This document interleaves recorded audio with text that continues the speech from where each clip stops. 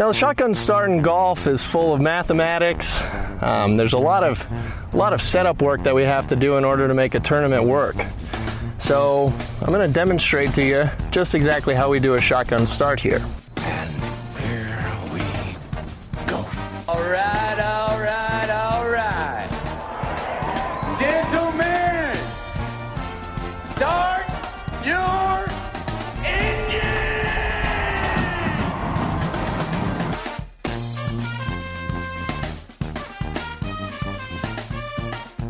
Greetings and welcome to a Wednesday edition of the Shotgun Start. It is December 23rd. Andy, how we doing? Brendan, I'm doing well. Just on Christmas Eve Junior here. Is it Christmas Eve Junior or is it Christmas Adam? I thought it was the 23rd is Christmas Adam because, you know, Adam and Eve, I guess. That's the cheeky way to do it. But I like Eve my Junior juniors. is more.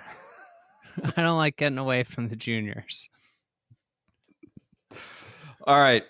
Much like Monday, we're recording late here on Wednesday. This is just the, sort of the, odd schedule of the year in review. We're trying to figure out Christmas gifts, figure out Christmas, all that, and also get our year in review research done.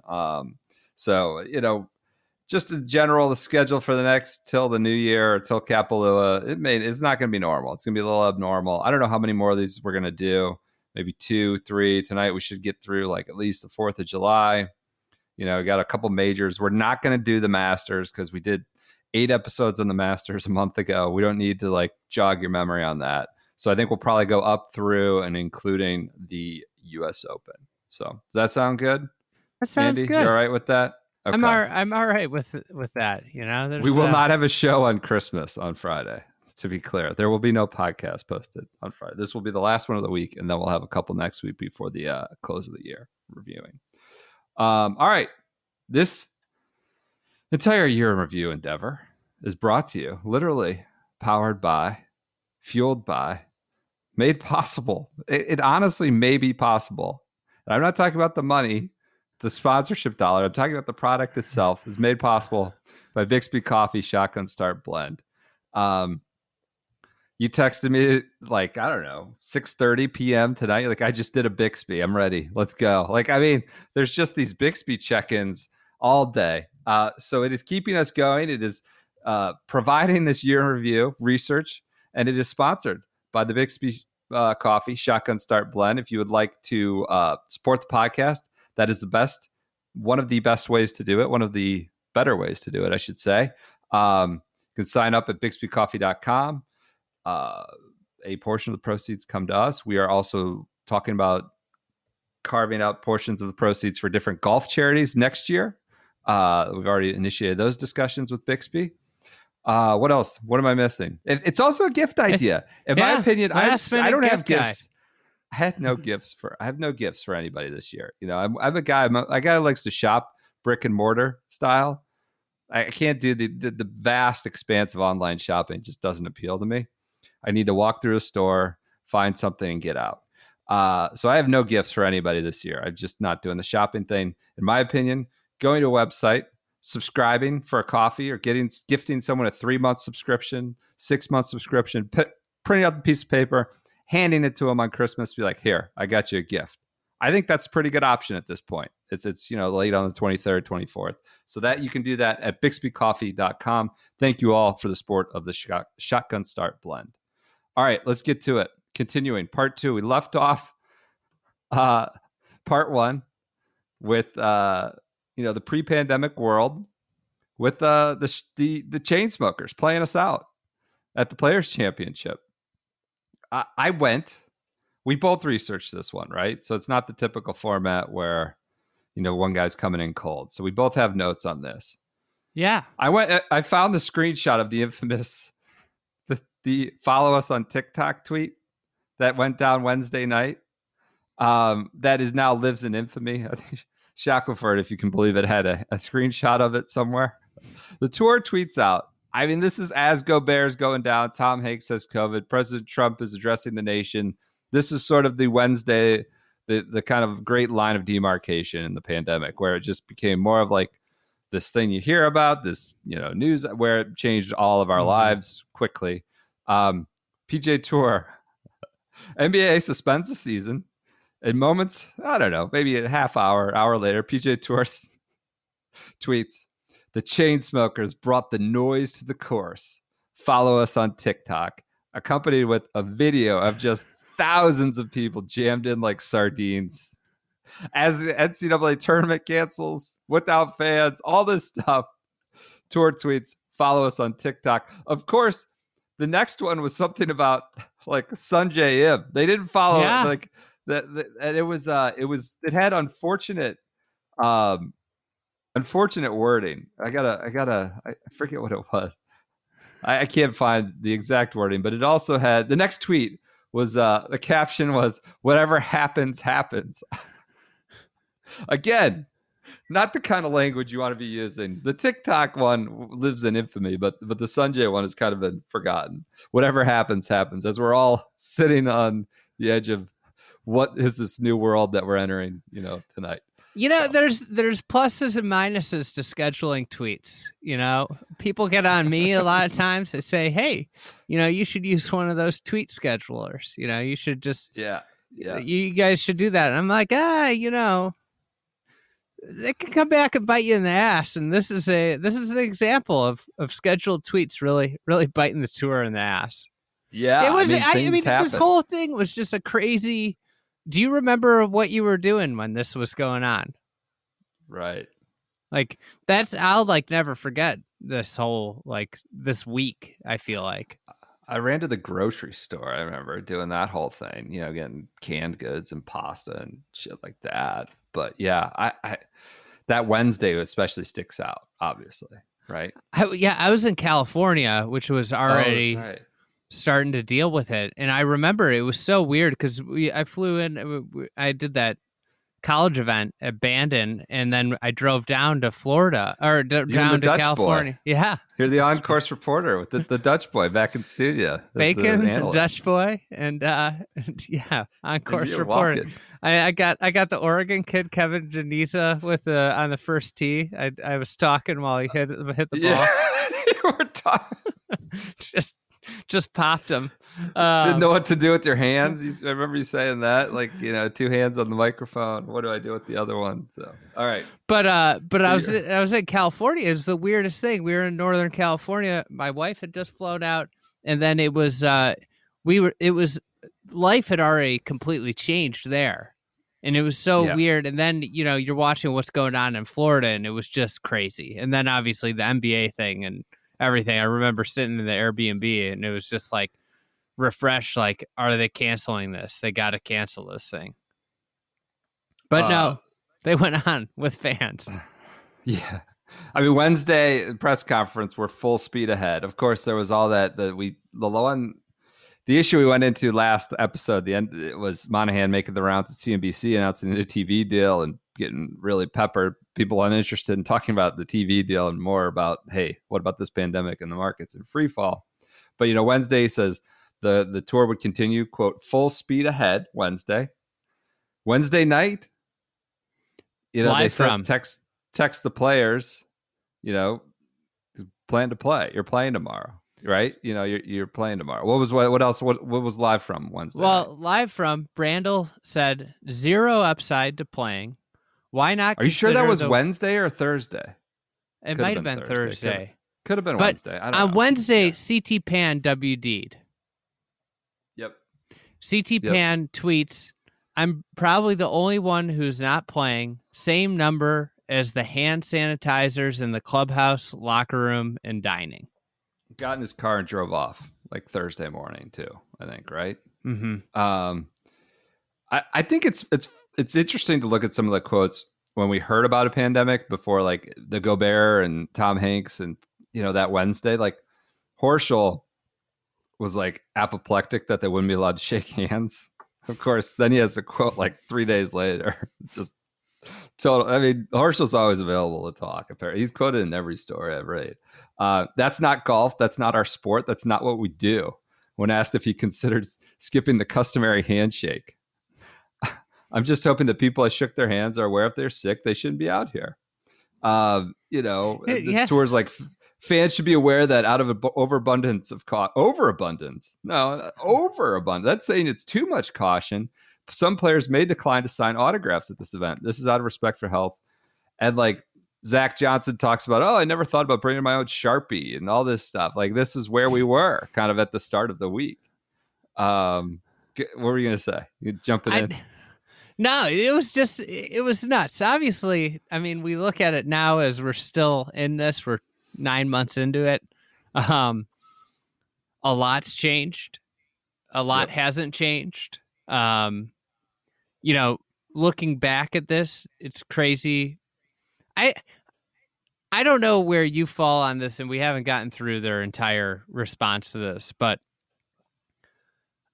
I thought during it was the tour did a really bad job with this whole week, and I'm curious how, after researching it, how you think about and feel about it now.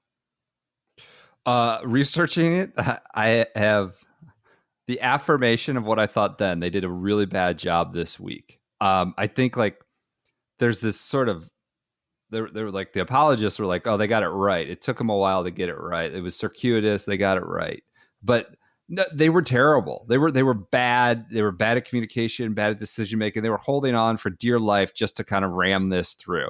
And look, I get back to what I said in the last recap. Like, they got it dealt a shitty hand. Like, this was their golden standard and the one they make a ton of money in, their event they really cherish. And this was the week of all weeks. And was this Valspar week? I think Monday they're done. They're not even trying to hammer this home. So they're doing these.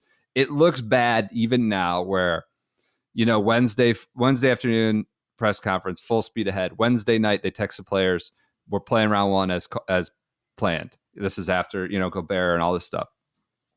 Like noon Thursday, as the place is filled up, they're like, all right, well, we're not going to do fans for the rest of the 3 days. Then there's a communication, a statement at like 8 o'clock. I forget what, saying just like 6 o'clock. I think it was like 6 o'clock. We're still playing. Just, take caution, no fans. And then by 10 o'clock, it's canceled. Which was always the way that was going. There was like by that time, all the sports, like everything had canceled. And of course, later Friday, he would talk about how like Disney and Universal closing was like the linchpin for them. So I would say even now in the research, they look pretty ham-handed. Like it was a bad hand, but they played it, what they were dealt, they played they played it poorly too. And that's why they make the big bucks to kind of, figure out what to do with those bad hands and not do this. Now, I've said that it still looks bad, their decision-making and communication, given what we knew then. What we know now, I would say like, they were poor. They were poor players week. I'd say after that, the tour has looked really pretty strong. Mm-hmm. I'd say in contrast with what we're seeing with the NCAA right now, with the Florida kid, with the kid who's got, and they're not playing for money. They're not independent contractors. They're not making any money. They're not getting anything. We see like the NFL is just kind over. of he was the SEC player of the year, preseason player of the year. Yeah.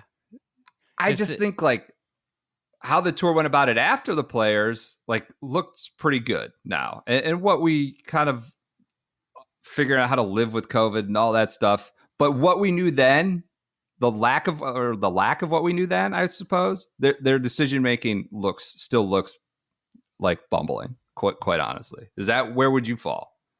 I think I'd fall in the same thing. The same way. I think like the thing that got me is like people didn't know very much about this virus, and Monahan's going on TV. He's doing press conferences. He's talking about all this, like, oh, we can have fans because of vast acreage. It's like, no, there's no safe large gathering with this thing.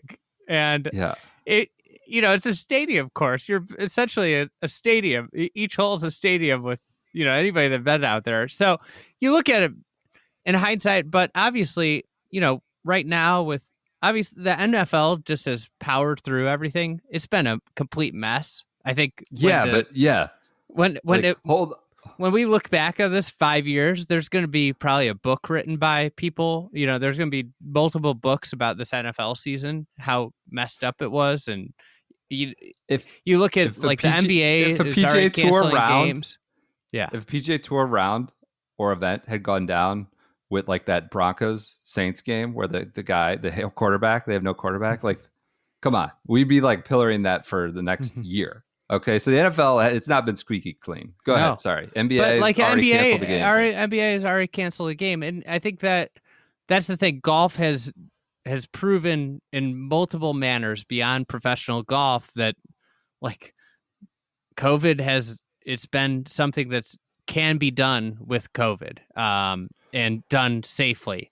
So I think that's the thing that ended up being, but the initial handling was disastrous, and everybody on that COVID task force that got together 4 weeks out and didn't see this coming. Because we were talking about it on the podcast a month out that it looked like it was going to impact the players, and the fact that you didn't see this coming was they just seemed ill-equipped and unprepared for anything to happen. And anytime you got to issue 3 statements in a day or 3, and you're going back, forth, then finally get to what was the inevitable conclusion, it never looks great. Here's a KVV tweet that's in the moment that I found that summed it up. All major sports except golf are scrambling to help slow the COVID-19 pandemic. Meanwhile, golf has held a Chainsmokers concert, boasted about its new TV deal on CNBC as markets were in free fall, soldiered on with the players, announced, surprise, Tiger made the Hall of Fame. Yeah, I remember that. That was good. That was the best one. We got the press releases like within an hour of NCAA tournaments canceled. Golf, Tiger's in the Hall of Fame. Like, oh, what a stunner. Great, thanks. Oh, and then the post, obviously they cancel. So Hideki Matsuyama won the 2020 Players. One thing though, also in the communication front, there was Mike Wan, which I think really forced their hand to cancel. He's like, if I'm being honest, we could probably play Phoenix next week, but like maybe we could play Carlsbad without our fans. But what if I'm wrong? If I'm wrong, I'll regret it the rest of my life. This decision I may not like, but I don't think I'll ever regret. So I just wasn't willing to live with being wrong. So that speaks to the context of what we knew then and how to operate with the virus then, right? We had very little other than like, we just need to shut this down now because we heard the Italy soccer game was a super spreader event. Like, that's all we knew. We didn't know how to operate with the virus. And that was Juan's approach, and it forced his hand. Rory had a similar quote. If in a few weeks' time this all dies down and everything's actually okay, it's still the right decision to cancel. Yeah. Lucas Glover had a tweet, which speaks to sort of this falling the Players Week. It said, if this was any other event, what would have been the message? I don't know. I'm not in those offices. Don't want to be, frankly, but you have to protect the fans. That was his reaction after. But his tweet was, he goes, the rest of sports and media, why don't they drug test on the PGA Tour? Okay, we better start doing that too. Rest of sports and media, think we better stop and stay away from crowds. Tour, hold our beers. It's the Players Champ Week, which again, speaking to this pivotal moment of how we would start confronting this virus falling on their golden standard event. That got Glover in the news, hot and heavy. CT Pan and Lucas Glover were sort of the real dissenting and loud voices there at the beginning. Yeah, then you look at the replies, it's just, I don't even want to go down that. No. Yeah. 6:45, the operations update. So I don't know. We don't need to talk about remember he was in tears on Friday with Tirico. I felt terrible for him. Like, he barely slept. But, this is why you make the big bucks. He goes, I'm a fighter. I wanted to fight for our players and our fans and for this tour to show how golf can unify and inspire, which just it's not relevant to what was happening, right? It's a non sequitur. It wasn't a moment for golf to inspire. Yeah. It was a Yeah, moment for golf to lead by example by shutting down and saying, hey, everybody, it's time to take a quick pause to figure this shit out. Brandel, zero upside. Why not consider the worst possible outcome? Someone gets sick. I can't help but think there's legal ramifications. Justin Leonard, should we really be here? This is live from on set. Yeah. They're on the ground saying this. Yeah. NCAA tournament had canceled. Masters was postponed Friday morning. The optics of it. This is Billy Horschel. After saying this isn't now golf's done, we shake hands. This is Friday. Optics of it, if we are being told it's fine, it just doesn't look good. If we're the only sports organization being playing compared to others, just doesn't look good. So he had. Billy was out, donating the players' food. Remember the PR that was drive? Get bad. Yeah. They kicked it into high gear there after this week. Anything else on just the decision making process? I don't really want to talk about this much more. I don't either. I mean, we've talked about it too much. This has been what plagued the year. I really had fun talking about all the stuff before the pandemic. Unfortunately, every single event pretty much here on out and for it the pandemic and COVID has a small storyline that goes with it. Yeah. And that's just the reality of this year. Do you want to just whip through the quarantine? I wrote down a number of my moments. Let's talk about amusing player stuff real quick. Okay. So a quote that's related to the cancellation or the taking of fans is great. So Ricky, Spieth, and JT were together, right? And they did the spring break boys. Very comfortable pairing. And they asked Spieth, what'd you think when you heard we were playing out there and they're all playing like shit. And Spieth was like, we heard the fans shouting in the middle of the round, well, we'll miss you this weekend. And Spieth was like, well, I thought that was kind of rude. You're already saying we're going to miss the cut, even though we're this far over par. Just they assumed Spieth was going to miss the cut, but no, they didn't. They would later learn that fans had been, barred for the rest of the weekend. Hideki shoots a course record, 63. Right? He's the leader. The round that never, the course record that kind of lasted a day and could never be pushed towards a gold standard. The mud balls is just awesome. Hideki coming off won a major, according to the World Golf Hall of Fame. Good for one round? I think that there's some rule. The money gets distributed if they play one round. But because all the groups didn't finish, Hideki doesn't get the payday. Didn't get in before dark. Just all the tours, warts being shown. Mud balls when apparently it hadn't rained in Florida in weeks. Well, everybody lived around there. It hasn't rained. We no saw ball marks. Weeks before. We saw Bay Hill Honda. It was so firm. It was like a rocket. And then it doesn't rain all week. It's cool. As I remember, the weather was cool and windy. It was just primed to be a racetrack. But I know they had trouble with the overseed. They just had to douse the course. This is the whole problem with that rye overseed that they do. Is and we learned about this a lot with the fall Masters. Is you have to douse the grass and water. So it's always going to be soft. It's always going to be a dartboard with this date. Yep. Just guys complain about mud balls and when everybody said it hadn't rained, don't get done before darkness. Almost impossible. In a smaller field, somehow don't get done. Cost Hideki $2+ million. And then after they had canceled, I remember I was going apoplectic about this. There were all these questions about with CT Pan getting his share of the purse. Who cares? We're in this new world. We have no idea what's happening. There were all these questions to Jay about if CT Pan was getting his share of the purse. And then I guess also the first timers, the rookies, got Tiffany cufflinks. We're asking about that. To the rookies, they were celebrating their cufflinks. It's just unbelievable that became a subject of conversation. All right. Then right after Rory and Carson had a big podcast with Jay. Oh yeah. That unfortunately got overshadowed as well. There was some activation there.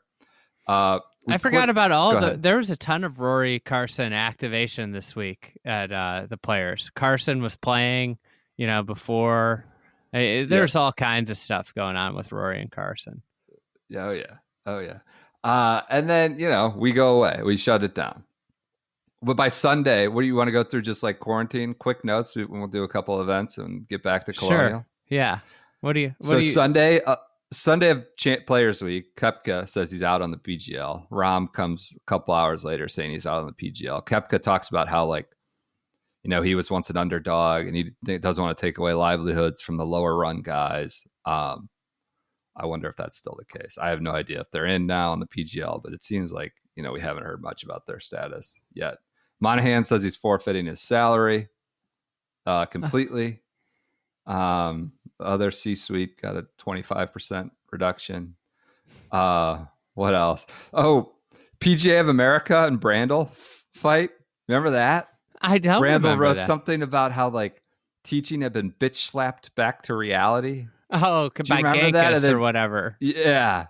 And PGA of America teachers, Butch Harmon, everybody starts going at they just crank up the foul outrage machine on Brandel.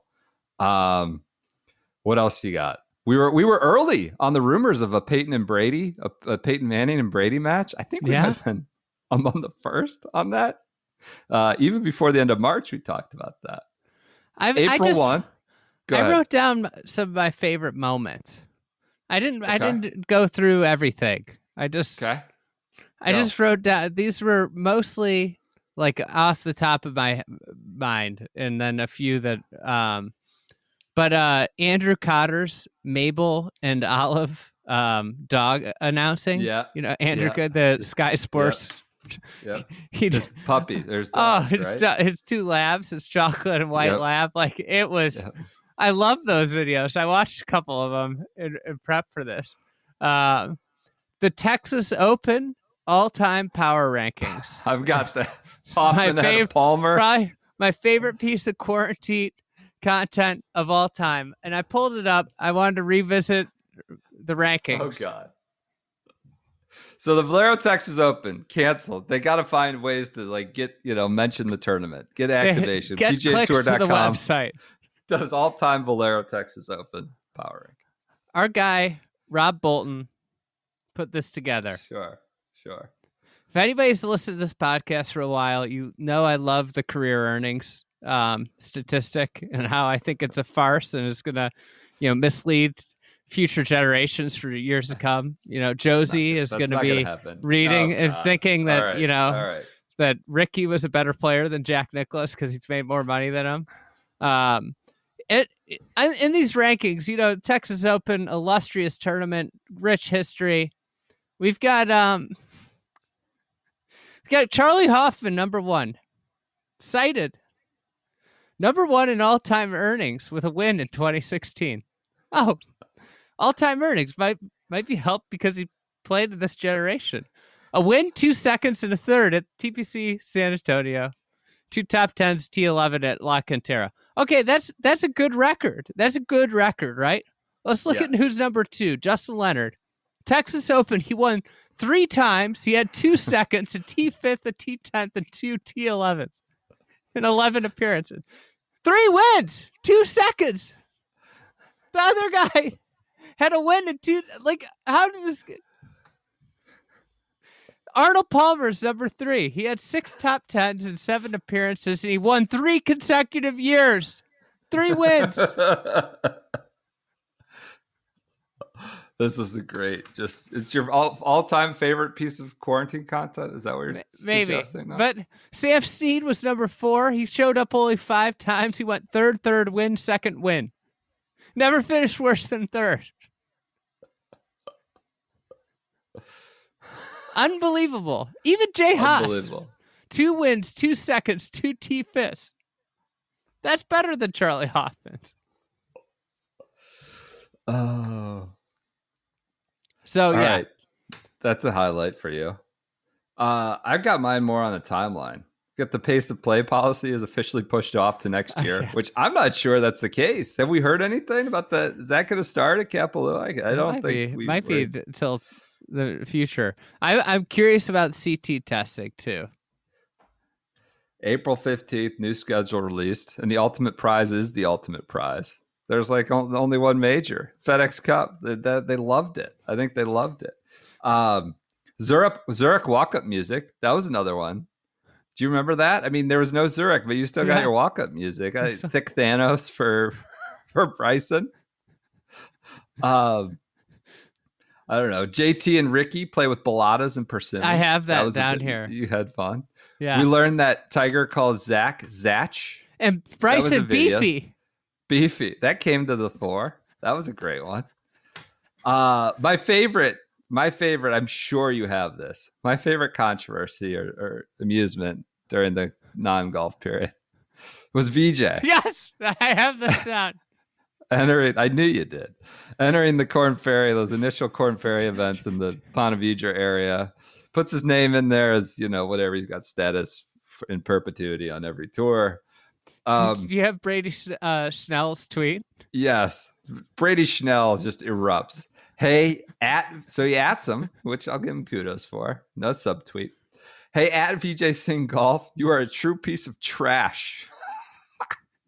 If you accept, he spelled it wrong. Yes. EXC. If you accept money, playing in a corn, but accept money playing in a Corn Ferry Tour event, and I'll say it right to your face. You are a true piece of trash. He followed it up with, you shouldn't be doing, but calling him a piece of trash was pretty fun. VJ enters, the Corn Ferry guys are bothered by this. Phil runs to his defense, right? Duval is defense. Like, guy has done more for the game. He can play wherever he wants. But the Brady Schnell moment I'd forgotten about until doing this research.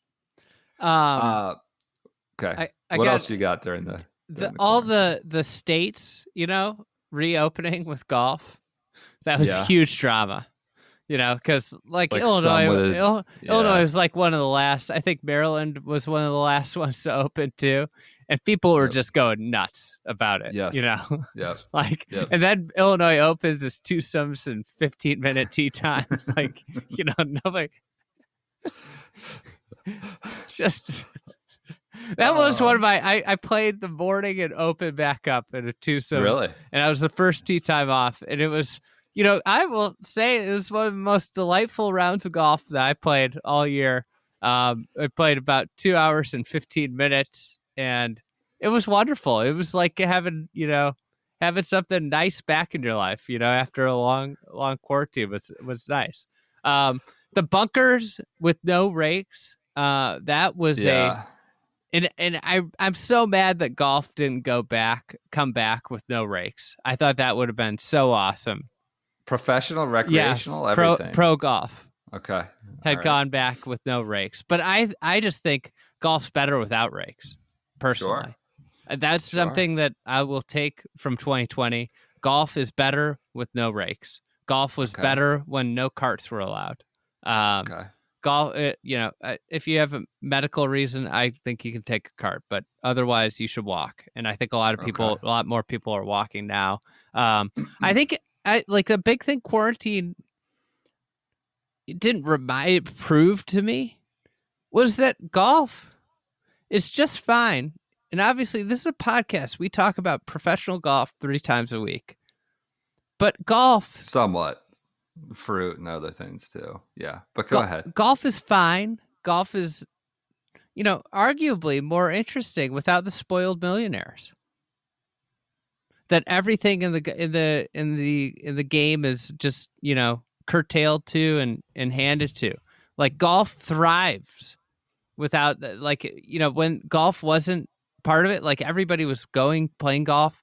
Equipment, you couldn't keep equipment in stock. It was so popular. You can't get a tee time at public golf courses. None of this had nothing to do with the PGA Tour growing the game.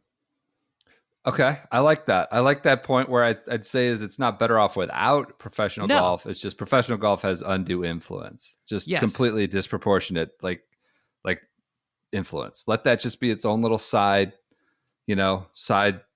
entertainment product, more or less, right? But it shouldn't influence. Is that what you're suggesting? Yes. Maybe. That's what golf. That's a good point. is separate from professional golf, and it that goes to that statistic I mentioned in the last one. And an 86 million, like equipment's $2 billion. Like golf as a whole is 86 billion. What's the tour might be 10 billion. I don't know how much the tour is worth, but pro golf. So it's not, overall golf is way bigger than that. And nobody owns golf. According to the Premier League, we all own golf. But you know who owns the World Golf Hall of Fame? It's PGA Ponte Vedra. And on April 22nd, during the quarantine, Mr. Tim Fincham, we are alerted that Mr. Tim Fincham will be inducted into the Hall of Fame. And, that got our dander up, as you can imagine. We don't need to relive it. Just, I had totally forgotten it happened until I did research. Joel Beal had an article in Golf Digest about, how the PGA Tour would return. And it was a shocking revelation that behind players on priority list was a fully operational ShotLink team.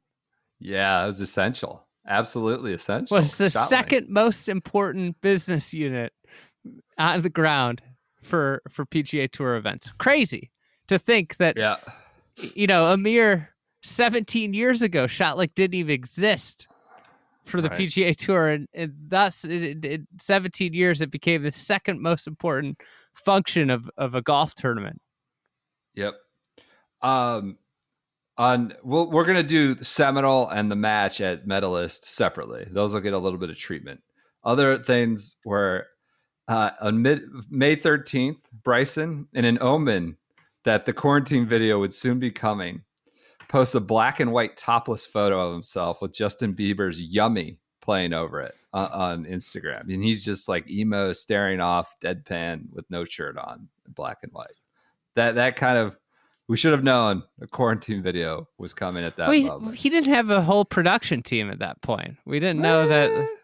We didn't know that was coming. He's got a physio team. He's got a spritzer guy. He's got a videographer too.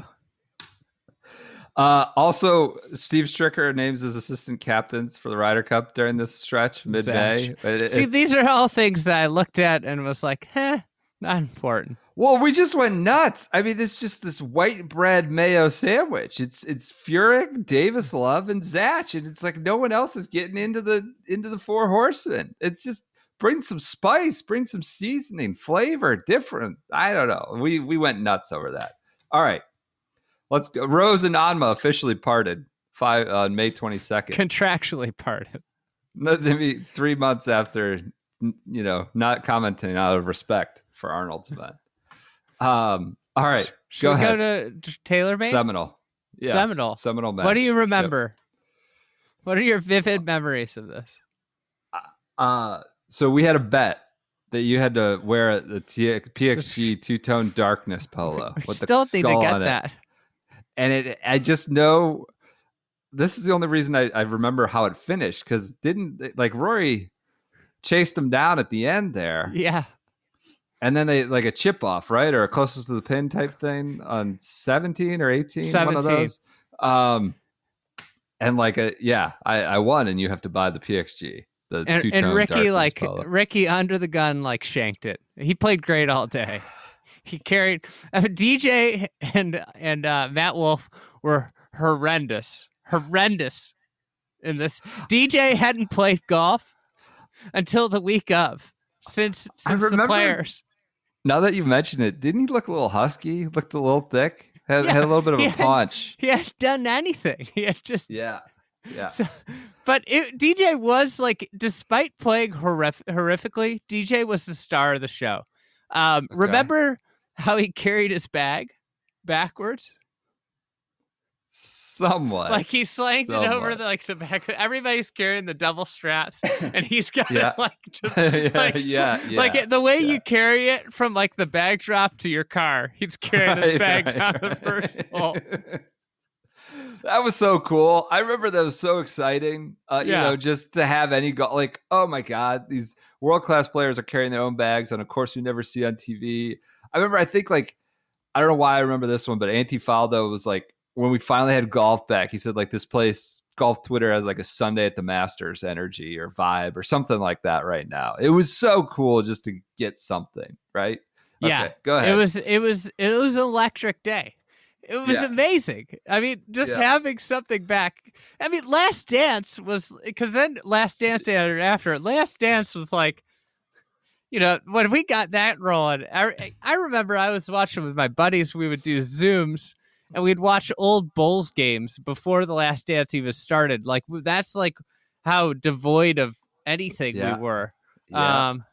So anyways, you know, one of the things in the lead up to this, we'll go back to the lead up, is obviously it's a TaylorMade event, right? You got Rory, you got DJ, and you got Matt Wolff. And they did a what's in the bag thing, like graphic. Yes. And so it's got all the players' equipment listed. Their setups. For Ricky, it just has Ricky Fowler, Tour Preferred Club, TP5X golf ball. No clubs. No. So you tweeted, Ricky will have no gloves in the bag and throw the ball with his TM glove, apparently. Adjust your bets accordingly. Now I remember this. Yeah. That was like a little awkward because he's a TaylorMade guy in ball only, right? He had the Cobra bag, and was he going to get the Westy and Oosty treatment where they kind of brown him out? He can't show any of the Cobra stuff. That's funny. So in the lead up to, obviously, seeing Seminole on national television was a huge deal.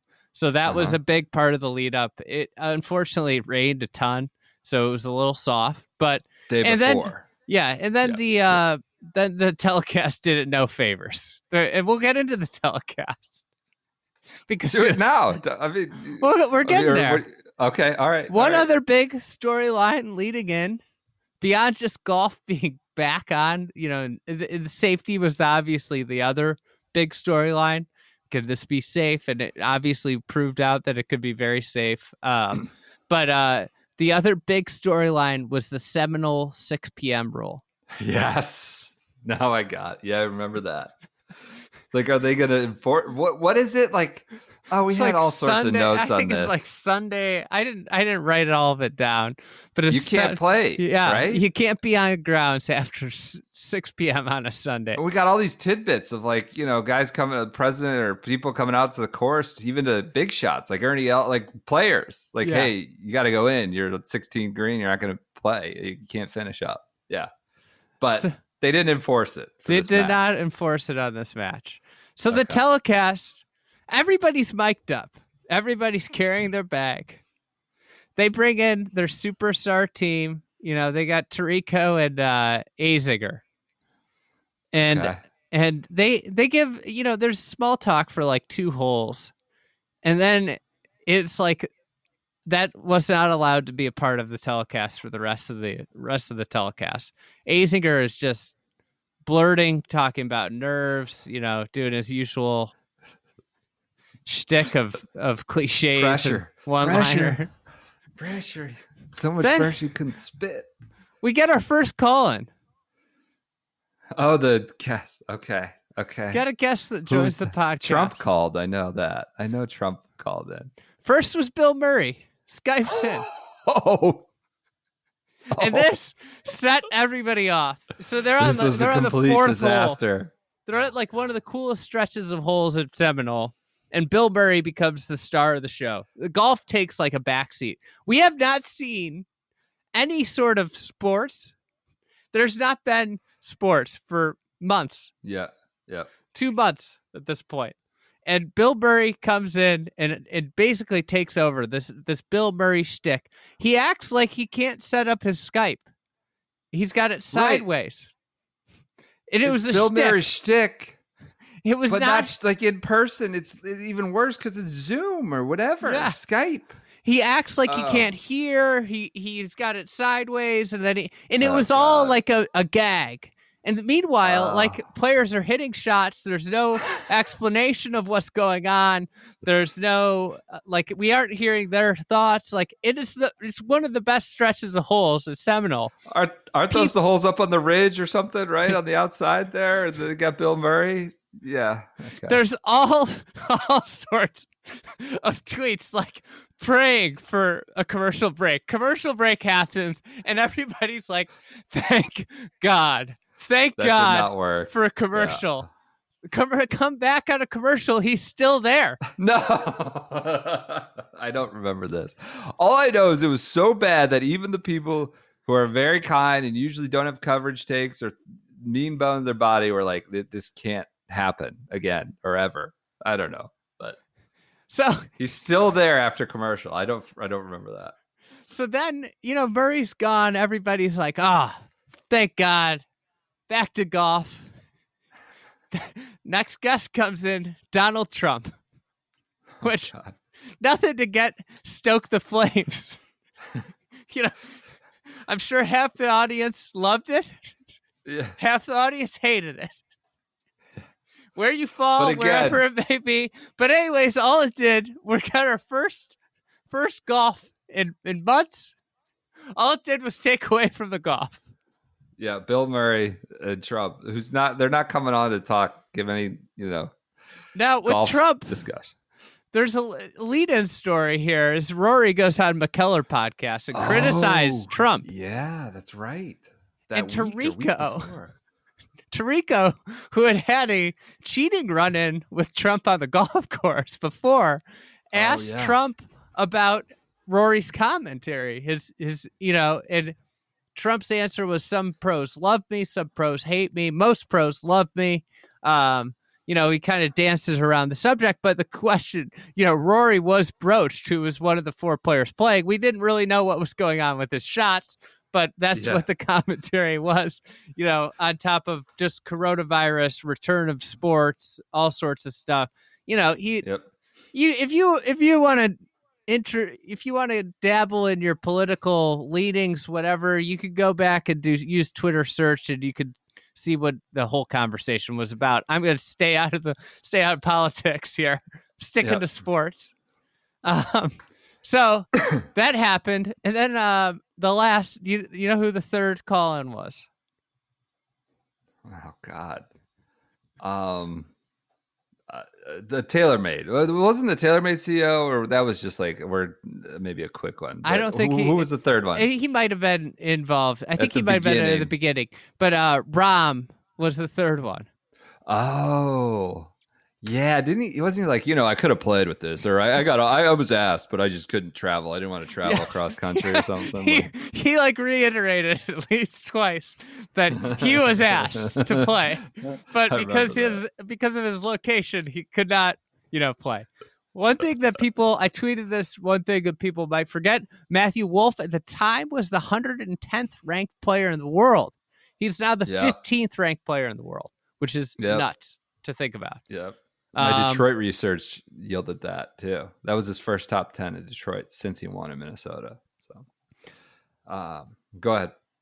Other cool thing that happened was obviously the all different swings, all of them. There were they did a ton of swing. One of the things they did a great job with the telecast was doing some swing analysis. They showed all these guys have way different swings there's a great still with all their positions at the top of the swing and how different they are.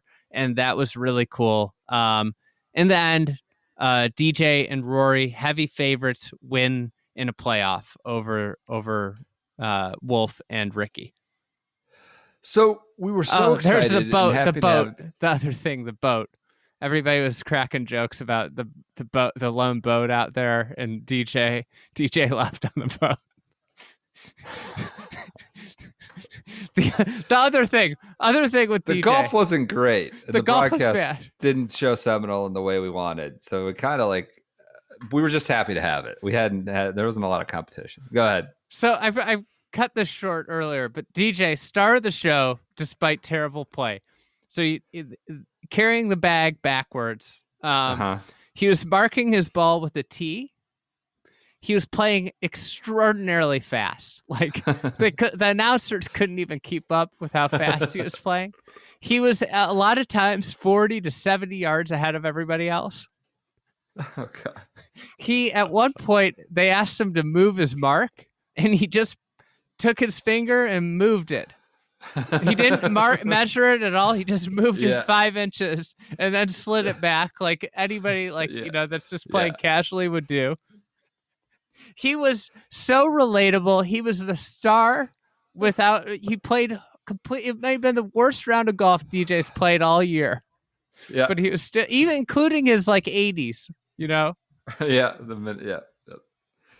That's good. That's good. I mean, I forgot some of those details. I forgot about Bill Murray. Holy crap. And Bill, by the way, hijacked it. They raised millions at $5 that million. point for frontline worker. Okay. For frontline worker. Like 5.5 million or something. Great. Remember all the drama with it too? How the tour needed to get their mitts into it? Kind of. Wasn't like Monahan there or somebody showed up. I know Mark Russell was a walking official. And he was wearing Dunn. the shirt and tie. You had a great Mark Russell tweet with his he had the flag. I can't remember what you said. I was like thinking about the Chainsmokers concert. Yes. It was like a 1,000-yard stare. Like just looked like he was not, forlorn. I do remember that. Okay. So should we go to the second one of these? These made for TV matches. So we've hit on some of the news. The match 2, Champions for Charity. This was Memorial Day weekend, Sunday of. We start getting rumors. We got rumors in March that Peyton and Brady would be there. That comes to fruition. It all comes together. It's going to be TNT, Barkley, all this stuff. We finally get to the day. Radar just looks horrendous for like all of Florida, especially South Florida, but like, miles and miles and like all the way across the panhandle. Looks terrible. There's no way they're getting it off. It doesn't look like they will get it off. It's just pissing down. And there's Tom Brady out there grinding away on the range. You had tweet like, whose practice is in this? Like, it's just pouring. There's no way they're going off. They don't go off on time. They go, 30 minutes later or something. Yeah. But then they'll all go out there. It's like Brady is just grinding away in this absolute slop. But then we learn, of course, Brady was a star of the whole day. Charles Barkley relays that Brady had played 18 that morning. He'd already played 18. And that when Barkley showed up, Brady was doing wind sprints in the parking lot at Medalist and jumping jacks.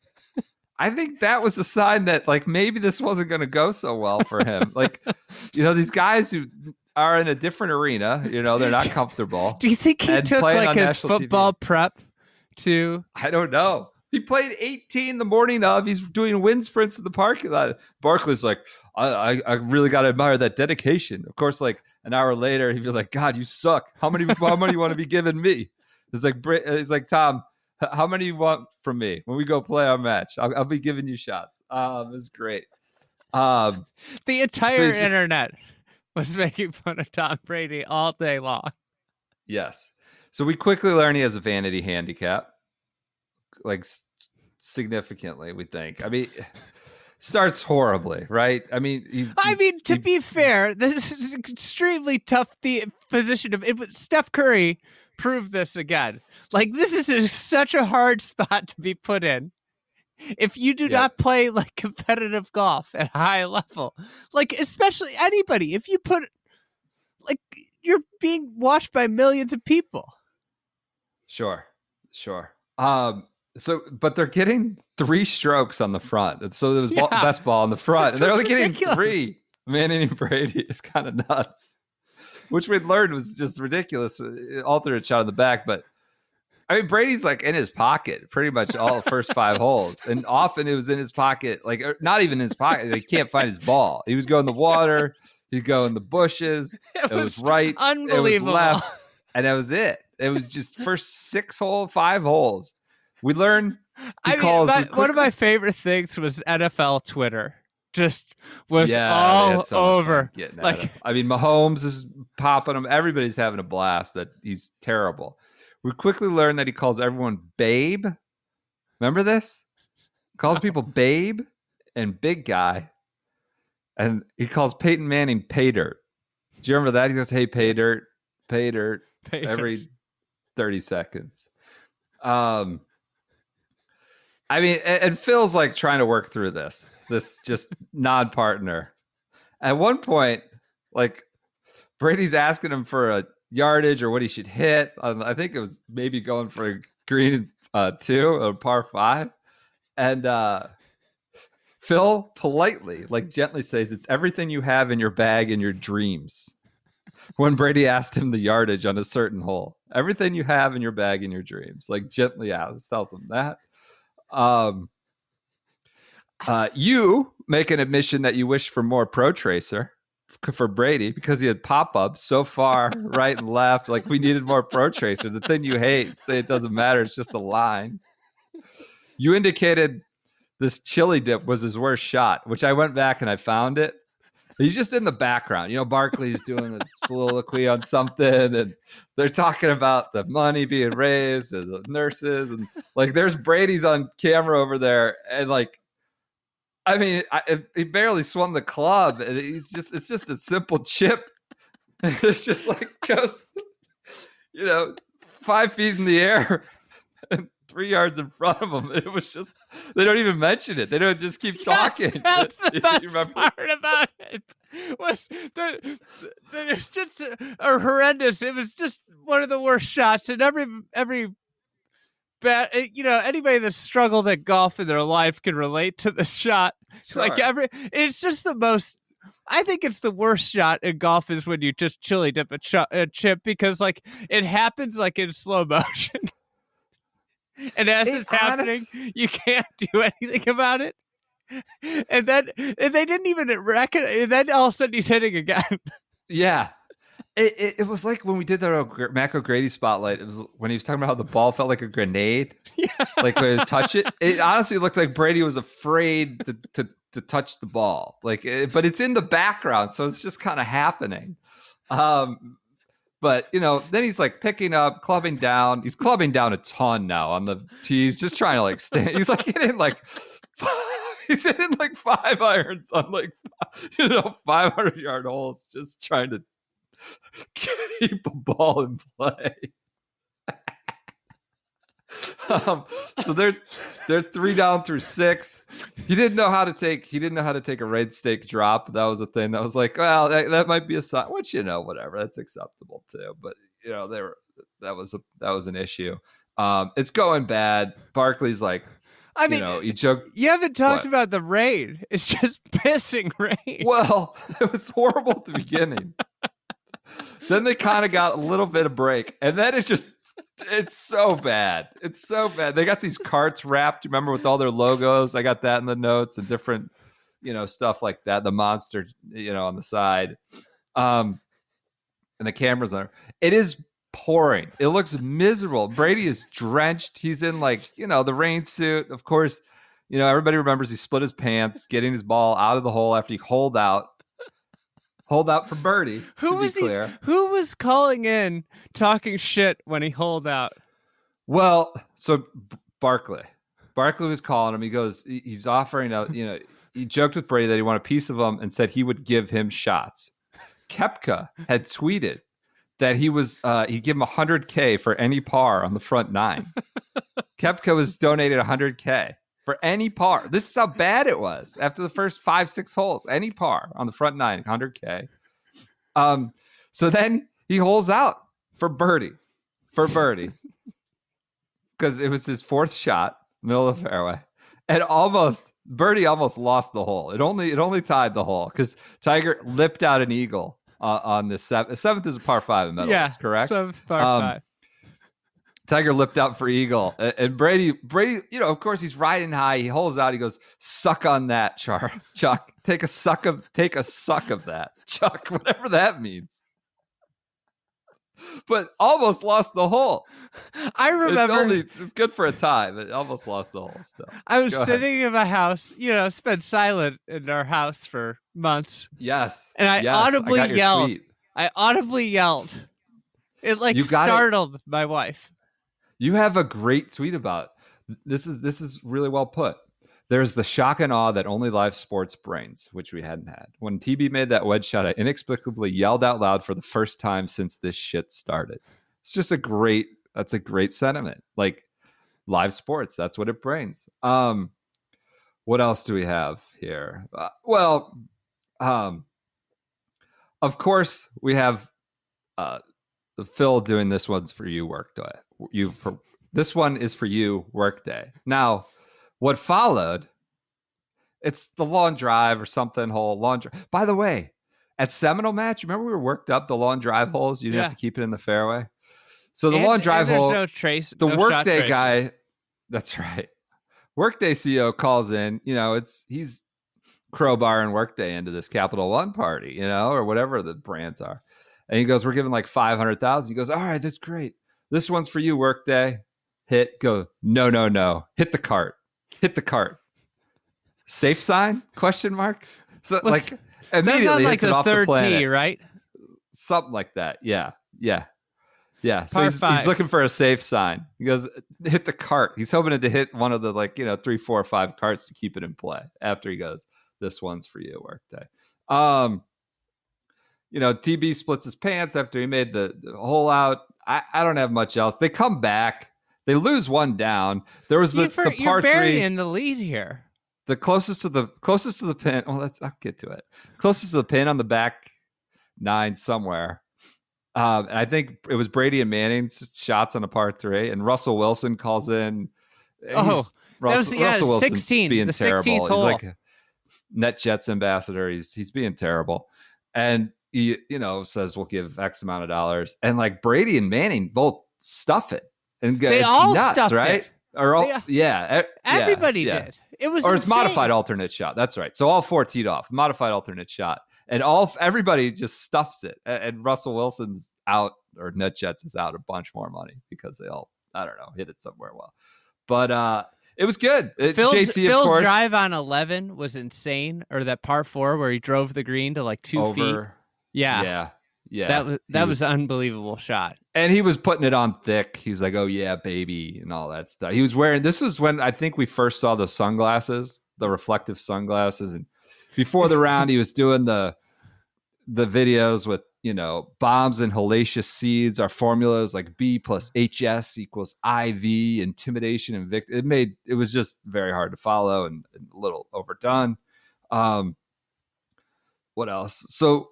Yeah, JT, of course, had that infamous line, "Chuck, I'd love to see your fat ass try to dunk a basketball right now." JT was good as a walking reporter. He was really good. It was just a great, really fun celebration Sunday afternoon.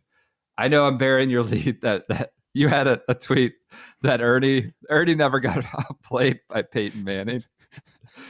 You still contend Peyton Manning outplayed Phil Mickelson. So while Tom Brady's just a non-factor, Phil was also quite poor on the front 9. On the front 9, Peyton Manning outplayed Phil Mickelson. Okay. All right. Maybe. I guess. Sure. I think they shot the same score. With the 3 shots? No, I think just straight up they might have shot the same score. Yeah. I had a tweet about Tom and Phil. I don't know how they're going to lose because Phil had just released his coffee for wellness, and Tom Brady just released something called immunity pills. It's just ridiculous sort of snake oil stuff. Immunity pills from the TB12 method. Of course, we're in the middle of pandemic. That's all I got. I think that's it. They came back. They lost. But Tiger and Peyton won 1 up, I believe. That's it. That was the match 2. Those are our 2 golf events in the quarantine period. Match 2 was great. Yeah, it was fantastic. Really good. I'll never forget that day. Everybody was so jacked up. The cool thing about the match 2 was it encompassed the entire sports world. Right. Everybody loved watching Brady play a again. He got it together pretty well for alternate shot, because when we were watching that first 9. And we're like, they're not going to be in play on alternate shot. Even if they take Phil's drive every hole, it was like, this is going to be over because he could not keep the ball in play. He started clubbing down. It was just fantastic. So, all right, should we move on to the return to golf? Capitalized return to golf? Okay. Yeah. Return to golf. So obviously the lead up to this, everybody was so unsure if this was going to work. There's tons of speculation from everybody. Mhm.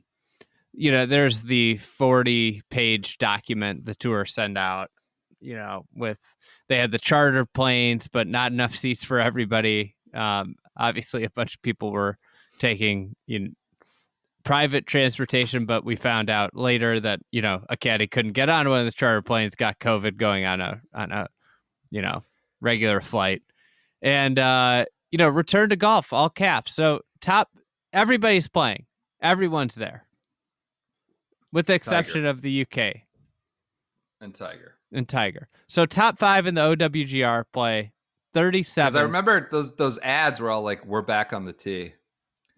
And I was like, Tiger, ads. They got to change, like, Tiger's like, they're back on the tee. Because we didn't think we were going to see Tiger, like, really at all in the return to golf. Because he would not commit. But go ahead. All right. So everybody's there. Top 5 in the OWGR, 37 of the top 50. And I found this Eamon Lynch kind of lead into an article that summed up the week very well. And I'll set the stage for the week. The action itself reminded us of what we've been missing. The record will show that Daniel Berger beat Colin Morikawa in a playoff, but this week belonged to Bryson DeChambeau. He fell one shot shy of the playoff, but spent 4 days demonstrating Newton's second law of motion, force equals mass times acceleration, while looking like a guy who spent quarantine devouring boxes of Mr. Newton's namesake cookies. This is the debut of the truly thick boy. Yes, like the thick boy that thick boy. Not thick Thanos, thicker Thanos. Yeah. Before it was all just child's play, but this became just. I mean, they looked like a comic book character when they came back. But. And much like the match, there's not a lot of sports going on. Bryson and his thickness encapsulated the world. The sports world outside of golf. There were people tweeting, college football writers tweeting about thick Bryson. Like, who's this beefy boy that plays golf? In the lead up to the week, Bryson dropped his quarantine video, which I rewatched today. Oh, God. Did you watch the whole thing? Yeah. We talked about submitting it to some film festivals. I don't think we need to go into all the hits of the video. No. I posted some to Instagram and Twitter. But yeah, there are just a lot of commentary about Bryson. Kyle Porter tweet: "What did you do during quarantine? Fowler worked on hand position at the top. Rory tried to improve from 75 yards and in. DJ, literally nothing. Bryson, I ate Brian Harmon." Obviously a fake quote, but Will Knights speculated, is the tour going to make Bryson pay for 2 seats on the charter flight to Harbortown? I remember, now that we bring this up, his dopey ass Puma scripting the first day made it look like he was wearing a weightlifting belt. Yes. He had this big chunky stripe around it looked like he was wearing a weightlifting belt. You had a picture, you took a screenshot of him follow through and suggested that the PGA Tour should change the logo to that. Yeah. Sukumba came through with the Jerry West silhouette of it. Yeah. Bryson says the pre-week lead up that he is 236 to 240, depending on what time of day it is.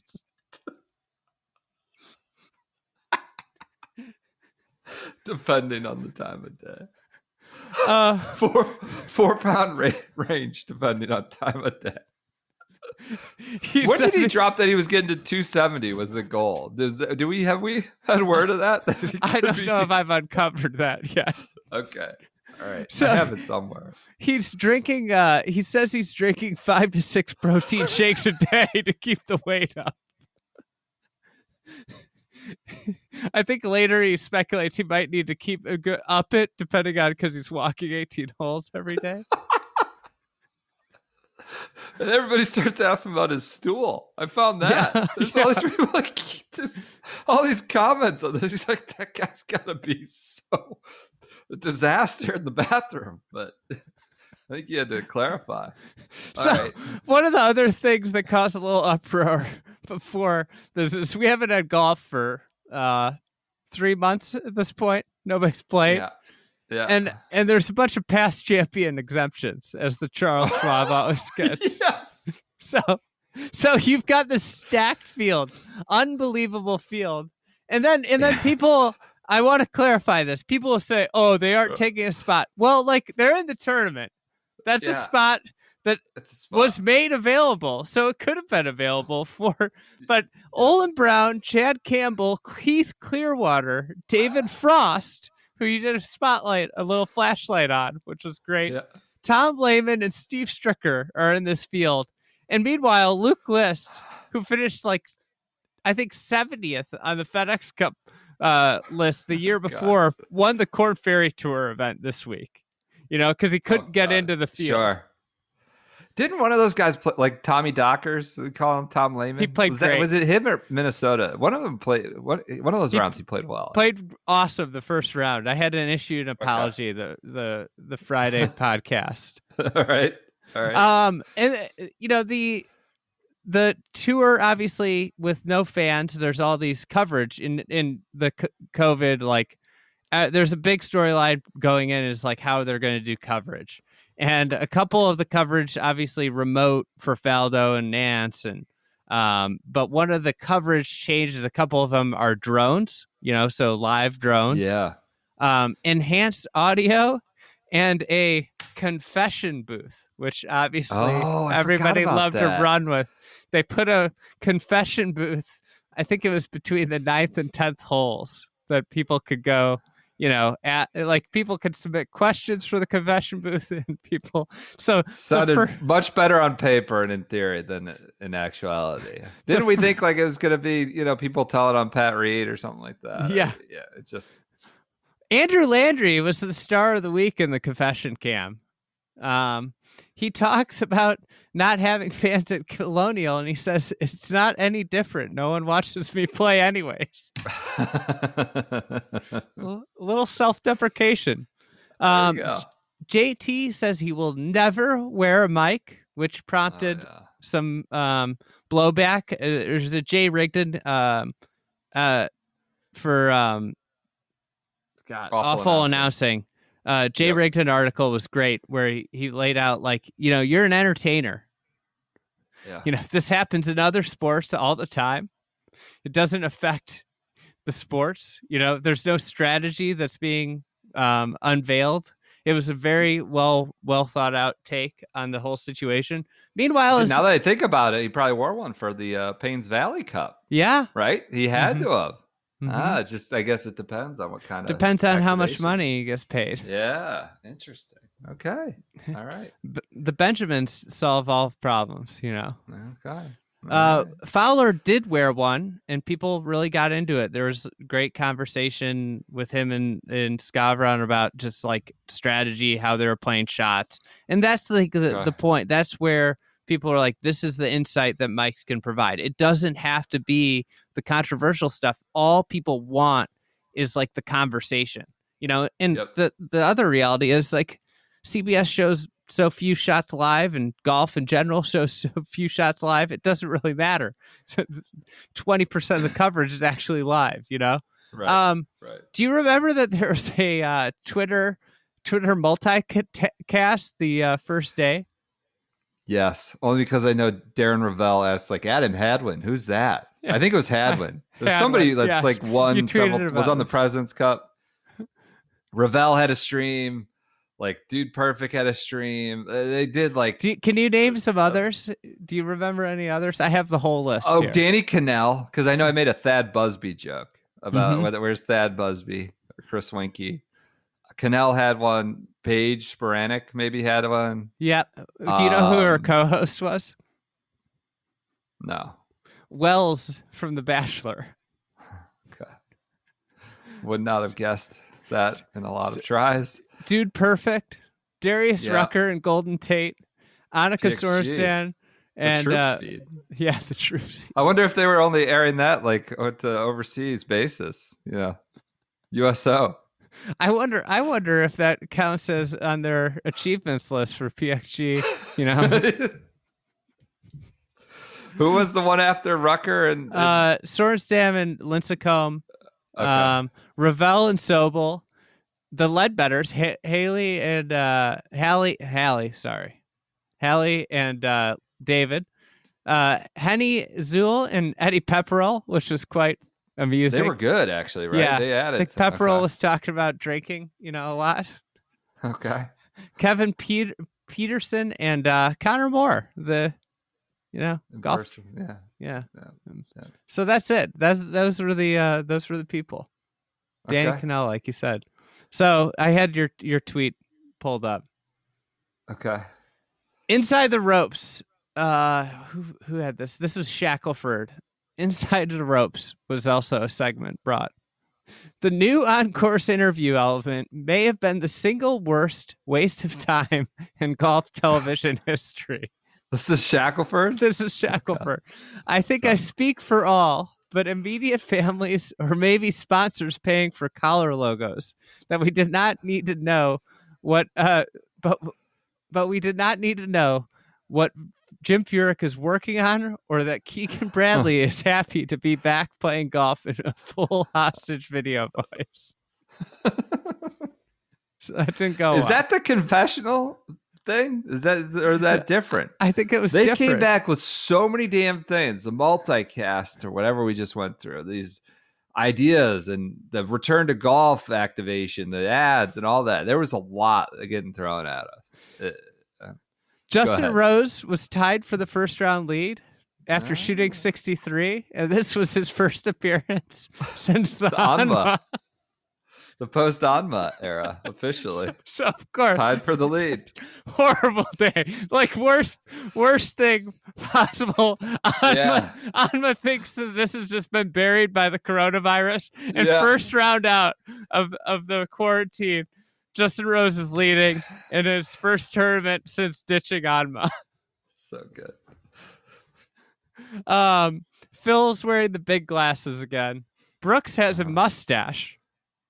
Oh, yeah. Everybody's going nuts because Spieth is in the mix. He's all over the place, but he's in the hunt. He always, of course, can cobble it together at Colonial a little bit, no matter where he's hitting it. But yeah. And of course, Sunday fade to like T10 or T9. Daniel Berger wins in a playoff over Colin Morikawa, but Morikawa misses a shorty on 18 after he hit an incredible wedge, and then he missed a short putt in the playoff. Xander had a horseshoe that kept him out of the playoff. Rory was in the mix, but he had a really bad Sunday, so there's the Rory fade. Yeah. Sunday Rory. And then the Beefy Boy. He was in it, no? Yeah, he was second. Thick, beefy boy beyond, just showing up huge. Just being the star of the show. He's also in the hunt. Bombing drives, just hitting it over bunkers that other guys are hitting it into. And he's in contention, but then he has some backboarding TIO drama. Oh, he makes a bogey on like the 17th. He hits it over the green. He has a rules official over there. All that. He finishes T2 or T3. Tech, trying to see what else there is. There's a couple other things. Nance botches an ad read. Oh, wrong company or something like that? Yeah. He goes, the Charles Schwab Challenge is sponsored by Allstate. He goes into the ad read and he goes, I'm sorry, by Geico. Oh, no. Wasn't it like the first? So he was doing all 4 days, right? Like CBS had everything, like their crew. Yeah. It wasn't like within like the first 10 minutes, Brooks maybe dropped a big F-bomb and Yes. Nance had to apologize. Like with Golf's back and Brooks is dropping an F-bomb with all right over the mic. But okay. Nance was, yeah. Other things going on this week. Rose donates all the money for the ladies' European tour, the Rose Swing in the UK. Mm-hmm. Justin Rose pointed out that since the creation of the ranking system in 1986, the Colonial event has never featured both the top 2 in the OWGR, let alone the top 5. And this spurred a lot of conversation about, like, maybe we should have less events. Maybe the tour's a bit oversaturated with 49 events in a year. And this started, Rory talked about it. A lot of people talked about that. Yep. The Data Golf put together their peak performance study, which measured in the strokes gained era the players that had the highest peak performance, the best run, best golf. Tiger, obviously, number 1. VJ, number 2. Ernie, number 3. Okay. Phil, number 15. Oh, yeah, you were giddy about this. That's right. Not really a year in review, but I get what you're going at. Yeah. Massive indictment on Phil Mickelson is the, one of the great, the second greatest player of his generation behind Tiger. Massive indictment that he was not dominant at all, apparently, allegedly, according Did he to MC the data. at Colonial too? He came back hitting bombs, and I think he went home early. I had that somewhere. He just, he was talking about how he just hit it everywhere and was awful. And then obviously with George Floyd, there was a moment of silence at 8:46, and and the tee time was left empty, so that was going on also. Brandel calls Twitter a cesspool on air, and it calls it a cesspool because it mostly skews left. Those were his words. Oh, that was so weird. Yeah. This Rich Lerner. Lerner kind of popped Lerner was back. like, what are you doing? Yeah. Like, what are you talking about or something? Yeah, I remember that. Yeah. And then there's Yachtgate. Yeah. So Riggsy over at Barstool reports that Tiger's yacht is on the way to St. Simon's Island. But who knows? It was just going somewhere.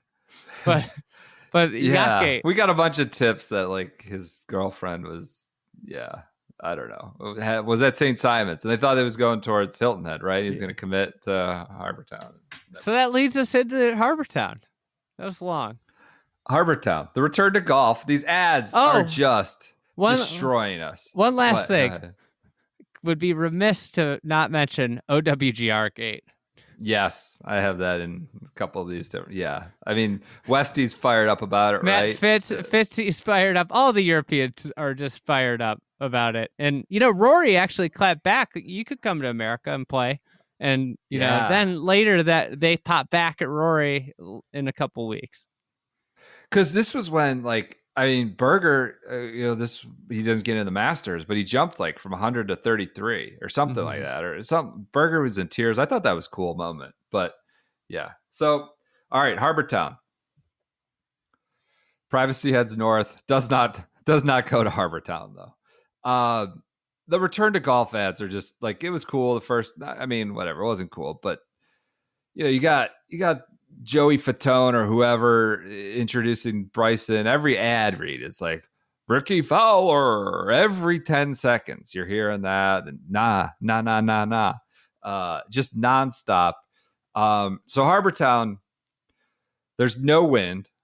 It's summer. It's soft, and the guys just go crazy low, right? This is not the usual conditions they're used to playing in late June, and everybody is just a birdie barrage. Do you remember who won Harbour Town? Webb. Yeah. Webb birdied 5 of his last 7 to beat Abraham, Honest Abe, by a shot. But, you had Berger in the mix. You had Hatton, went 63, 64. Just everybody's lighting it up. Bryson was in the final group on Saturday. Wasn't a factor necessarily on Sunday. Brooks made a run. I think Brooks shot a 62 or something on Sunday. Yeah, 65 actually. Just a ton of low rounds. But Webb clips Answer because it's soft and there's no wind. Answer missed 7 greens the entire week out of 70. He hit 65 out of 72 greens in regulation. Now, imperfect stat, but he was just striping. I remember we were just, Abe was just trying to frantically chase down Webb. He was running as fast as he can in golf, figuratively. But total control, but couldn't really putt at all. I mean, total control on like a tight course, hitting 65 greens. I think it shattered a record, but could not. Lost to Webb by 1. It was just amazing ball striking. Justin Ray, though, around that head, his tweet, "Hold me closer, tiny answer." Yes. Because they just did him no favors on his post-round presser. They have like they're zoomed in way low, and there's just tons of like blue space above his head, and the microphone's like at his nose. It makes him look like he's in 5th grade. And Justin Ray had his "Hold me closer, tiny answer." All right, so Webb wins. We can do the Bryson segment now. So he's hitting it over the net, cutting down the net. He's going down clip like he just won regionals and NCAA tournament. He hits it over the net at Harbor Town, but this is also where he starts setting up like on the back of the range. Yeah. At the most the outer edge of the range while there's guys, next to him are hitting balls like 30 yards up in front of him. He was clear in the net, hitting into houses, Hilton Head homes on the back over the net, I think across 9. We got a tip from somebody that he hit someone, right? Someone sent us a tip that he Danny hit a player. Chops. Oh, that's what he hit Danny Chops. I forgot about we got that like weeks later, months later. Yeah. I couldn't find it because it wasn't this week. It was it was with this, I was talking to a source, and he airmailed the fence and it hit Danny Chops, who was caddying for, I want to say caddying. Yeah, he was Or caddying. PGA Tour Live. No, he was caddying. Oh, Jazzy, maybe. Yeah, he was Jazzy caddying J? for Jazzy J. And it hit him. Yeah, that was the tweet that the concerned homeowner is that every time Bryson goes on the range, our house is getting shelled. So he's doing that again. Rory kind of really, this is where we first hear from Rory, like after he played with them on Sunday at Colonial.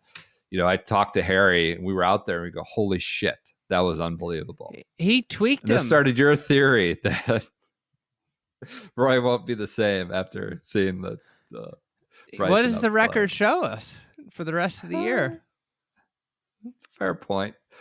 This is also where he can't unleash the Kraken at Harbor Town. He can't unleash the Kraken, which is, I guess, his full off the tee powers. He had just ridiculous like putting green setups. Like the one day he had 3 or 4 laptops, all sorts of wizard electronics. The next day he was putting inside like a planter's box, like a potter's box, like one thing you put on the edge of your window, on the front of your house or the side of your house. It's this makeshift 2x4 box. It's just ridiculous setups. So he's owning the sport, right? You talked about how everybody in the sports world, and then they didn't put him on streaming for PGA Tour Live initially for this week, and people erupt. You're like, he just like, this is all anybody wants to watch. And they didn't have featured groups because there was some, they're going to have them next week at Travelers, and you can't do 3 weeks in a row. Well, that whole rule went out the window by Thursday. They got her Friday. They had us round in featured groups. Speaking of which, Christina Kim was on PGA Tour Live. I think this was the first time we saw her, and she was awesome at that. Bryson was asked about his putting struggles, and they asked, so Bryson, do you think it's line or speed? He goes, it's launch. It's most likely launch. It's launch and spin. So neither line nor speed. He was not playing that game, the pedestrian language. It's launch, most likely launch or spin. He has a quote, I eat whatever I want whenever. Big subject of his caloric intake this week. Just all the calories he's eaten and when and where. What else do we have here? Brooksy, this is where we got a little bit like Brooks is back, right? Yeah. And we hear he this, played great. this is the healthiest I've been in years. He drove the green, one of those par fours, hit it to like 3 feet. 9, right? I think it was 9. That's what I was. Yeah. But he had a mid-weather delay beef with Nick Faldo. So we got. I remember this. We got no fans, right? This is a hot mic central. Tons of F-bombs. Gary Woodland gets caught. This squeaky clean Kansas boy gets caught dropping an F-bomb. Rahm's caddy is like, this is, a fucking joke of a setup or something like that. Not a die fan, maybe. A lot of hot mics. Remember I joked about the little rugrats in the pool? Like these backyard homes and these homes and the pools that abut the courses. And then like there's some video of Bubba putting and some kids screaming in the middle of Bubba, making some ungodly sound while Bubba's putting. Bubba gets apoplectic. But this was, so it's quiet. You can hear all the kind of noise and obviously caddies and players with the hot mics. And Brooksy had some quote, if the announcers would just shut up and listen, you could hear every word we're talking about. We don't need to be mic'd up. And you don't need to be mic'd up. They've got the boom mic up. If the announcers would just shut up and listen, you could hear every word we're talking about. So Faldo, some reason, takes this personally. And Brooks is like, he was like throwing a temper tantrum all weekend. He was a little saucy, Faldo. Faldo takes this personally, and Brooks, it's when he's playing Saturday night or something, he hits on 18. He goes, I guess I'll just shut up and listen, Faldo says. And they do it, and not much happens. He doesn't say anything. And Faldo makes a flippant remark like, oh, fascinating stuff there. Popping back at Brooksy. And so then they're in a weather delay, 3-hour weather delay on Sunday. And they show Brooksy driving the green at the par 4, and he tweets he makes a subtweet. He goes, oh, fascinating stuff here. Because the guy's talking all through some other guy that's not Faldo is talking all through his driving the green, and it's him talking to Ricky Elliott. It's just him, these subtle jabs that Bryson or that Brooks is taking at Faldo. But he talks about how, he's on the straight and narrow because he went and saw Butch, around the Players Week before golf went away. It's the healthiest I've felt in years. I feel like he can really move through the ball. Of course, that didn't last long. He's at the PGA a month or so later. He's on the ground, things like that. What else? Spieth went 37-29 and was T1 at one point. But, Spieth on a place bandwagon. like Harbor Town, the duct tape. Yeah, came apart quickly. Leaderboard was just crazy bunch. DJ was 3 back, but was T22. Joaquin Niemann got involved. Carlos Ortiz was involved. There was a big bunker rake gate. They didn't rake the bunker behind 18. Oh, and Ryan Palmer and Tesori went off about it. And it turned out to be Ortiz's caddy. They're like, who? It was caught again with the mics. They're like, who didn't rake that bunker? That's awful. That's inexcusable. How did that happen? That was a big drama. This, of course, is where we get our first positive, COVID positive player. It is Nick Watney. He is test positive, but says symptoms, but still comes to the course. This was some drama, right? He comes to the course. He's seen maybe with Brooks next to him in the parking lot. He's talking to Rory on the putting green. His playing partners are getting tested. Eamon Lynch caught the PGA Tour statement, some inconsistencies. It turns out maybe they were just being kind of subtle with the sneaky with the language, but Tour statement said Watney reported symptoms before arriving at the golf course Friday. Yet one witness tells Eamon Watney was with his caddy, Tony Navarro, on the range, standing next to Siwoo Kim. He was on his phone and then left the range, so he was out there. And this became a real big drama. Their first case, did they botch it? Is the communications team lying to us, telling us, he had symptoms that didn't come to the course? But it turns out they were just kind of a little sort of loose with their language. JT says it's an absolute zoo around here, referring to Hilton Head, as in people are just going out, and it's still early in the pandemic. And of course, Sergio Garcia had some thoughts on the matter. He says, a lot more people deserve it. Watney's one of the best people out here on tour. Yeah. There are a lot more people who deserve COVID than him. Unbelievable. quite the sentiment to express. Sergio played well, though, by the way, too. He had a T5, shot 65, 65, 65 over the final 3 rounds. What else do we have here from the week? Joseph Bramlett had an albatross on 18 on the Pauper of Ponte Vedra event at the World Golf Hall of Fame. But Chris Kirk won it, which was like a really cool story. Like his Skinny first start Vinny back. was in it. Skinny Vinny was in it. He was in it. But Bramlett had an albatross, but it didn't matter. Chris almost, I thought it would go to a playoff, but Chris Kirk went nuclear there. The Boo Stopper is born. The nickname the Boo Stopper, who is Brian Gay. So you got worried that Brian Gay, his legendary round of I think it was 20 under, right? He shot 20 under. Won by 11. Won by double digits. Kip Henley, who was his looper then, his caddy, was going nuts. Like, don't come at me when I say comparing Webb's scoring record is equal to Brian Gay's in 09. 10 under got second place when Brian Gay shot 20 under. 10 under finished T48 this week. Case closed. So the Boo Stopper, his honor was being defended on Twitter by his former caddy after Webb shot 22 under to win. It was so soft. The course played so much differently. I'll never forget how. Like, it's like, God, this is like the endorsement of like time of year matters so much for places. Right. We had Patrick Reed was playing with Daniel Berger and had a drop situation in like the pine straw on one side of the hole, and Berger came all the way over. Like his drive was on the. This was like Thursday morning, so early. Berger's side was on the other side. Berger's drive was on the other side of the hole. He like wandered all the way over to make sure it was being adjudicated properly. That big thick plane came flying through, the Dream Lifer. Do you remember that? The thick plane is like two planes on top of one. There's that the thick boys private jet. Sunjay missed the cut, but was on the range, grinding all weekend in between players. Didn't have a tee time, but was grinding. He had to wait for the charter flight. Wait for the private jet.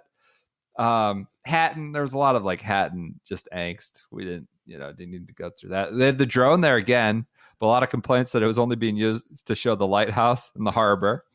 Getting a little dizzy doing that. That's it. I think I got. Another note. So-Yeon Ryu won the Korean Women's Open this week, and she dedicated her $206,000 first place check to COVID-19 relief efforts, which followed her giving $100,000 to a food pantry charity program, and which follows her gifting half of her second place winnings at this year's Women's Aussie Open to those affected by the brush fires. Like, shout out So-Yeon Ryu. LPGA wasn't back, but she had won on the Korean Women's Open.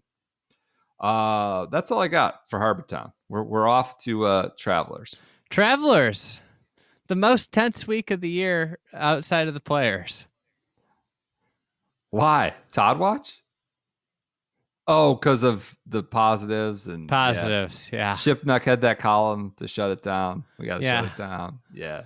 So, on the course, Sunday showdown between Todd and DJ. Todd stalls out. Just didn't have anything in the tank. Was poofing out there, making tons of pars and bogeys. Didn't get it done. DJ wins 13th consecutive season with a win. So obviously was a big legacy week, which he only added 2 later in the year. Mm-hmm. Mm-hmm. This was the worst COVID week in terms of the PGA Tour's return of the year. And there were, as you alluded to, many calls for the plug to be pulled. Alan Shipnuck wrote an article about this, that America didn't deserve sports. And,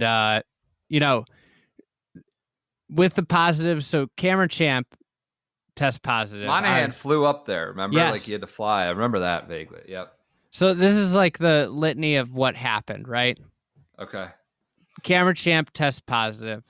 Later, you found out that he was like wandering around working with his physio after testing positive, which, raises a ton of questions like, what the hell is going on? Graham McDowell's caddy test positive. after he took a commercial flight because there wasn't space on the charter plane. And McDowell was with him at a funeral or something, he close contact withdraws. Ricky Elliott, Brooks's caddy, tests positive. He's out. So Ricky is out. Brooks is out. His brother Chase, who Monday qualified in, is out because they had dinner, close contact. They're all staying at the same house. Yeah. Webb Simpson's out right after winning because one of his family members comes down with COVID. And so all of this is obviously Watney had already tested positive, and it seems to be spiraling out of control. And that's when Big J gets on LUP Force One, flies himself up to Connecticut. One of the things mitigating factors, what they did before, they bought whoops for everybody. Oh, yeah. Because Watney said the whoop respiratory thing or whatever. Yeah.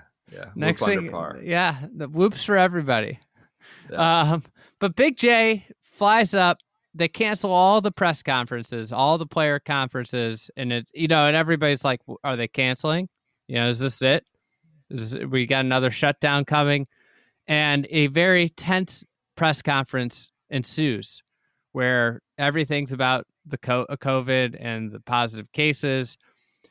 The Jay is pressed repeatedly about players and how they might not be taking it seriously and how these protocol lapses, and he refuses to say anything about players. He's just just saying we have a plan, this is all part of the plan, but they got through it, right? One of the things one other thing that happened, Jason Day felt symptoms, did not test positive, but he played solo, which was, he got to play at his pace. That's right.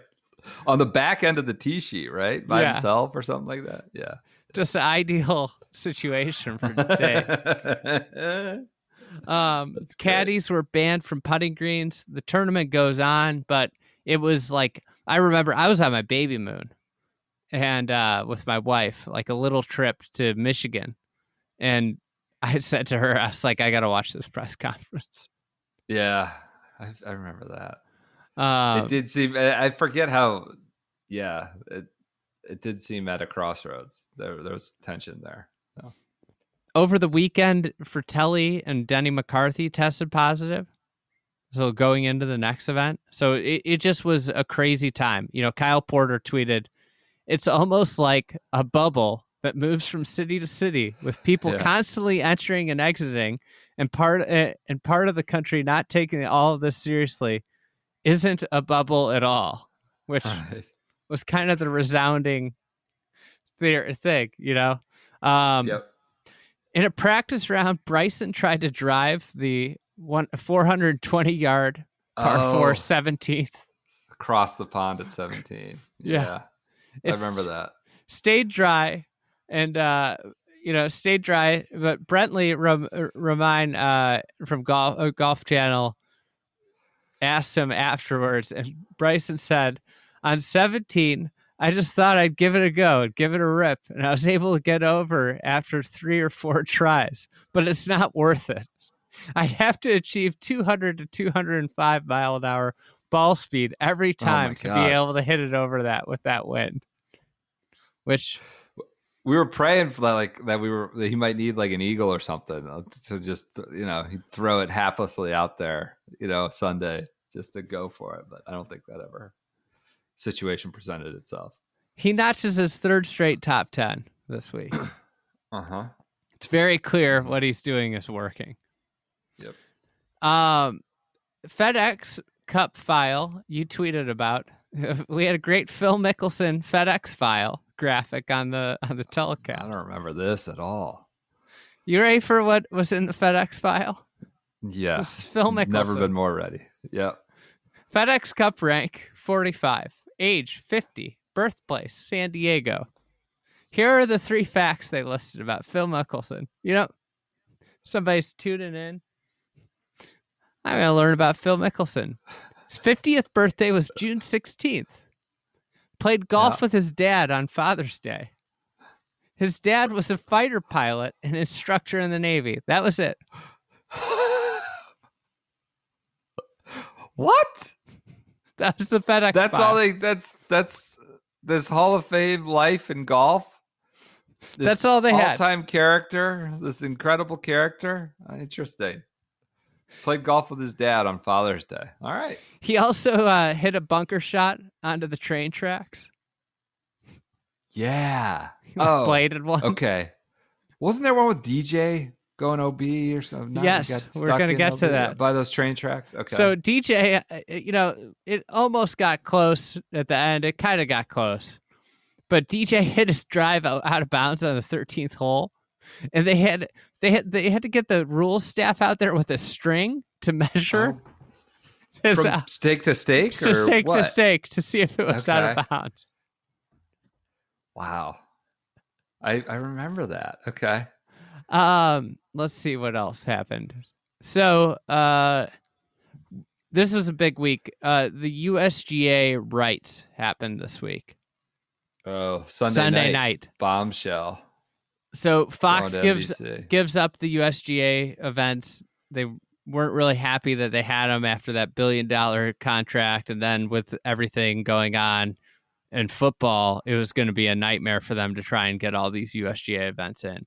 NBC picks up the cord, or picks up the deal, and that was huge news.